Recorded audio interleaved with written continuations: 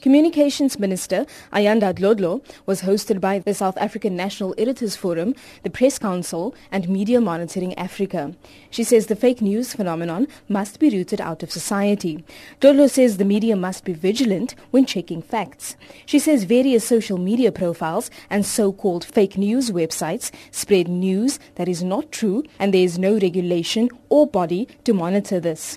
Dlodlo says fake news has the potential to tarnish the reputation of journalists. This is the beginning of trying to find solutions to fake news.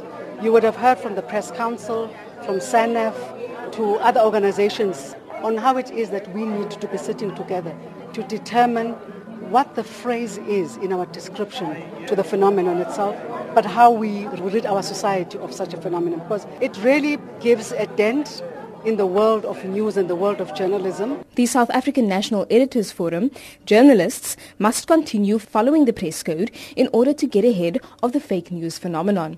SANEF chairperson Mahlatsi Gallens. One of the distinguishing ways that will be important in fighting fake news is that us as the media must continue following the press code. We need to ensure that our reporting is high quality, we have the multiplicity of voices in our stories, we verify information as we get it, we get the second and the third source when it's necessary, because at the end we need to deepen the trust between us and the public. Media Monitoring Africa says media houses must put in more effort in promoting their brand to the public in order to establish themselves as credible news sources. Director William Bird. Banks have dealt with this nonsense of phishing scams, right? They've put this stuff out. They've had to communicate.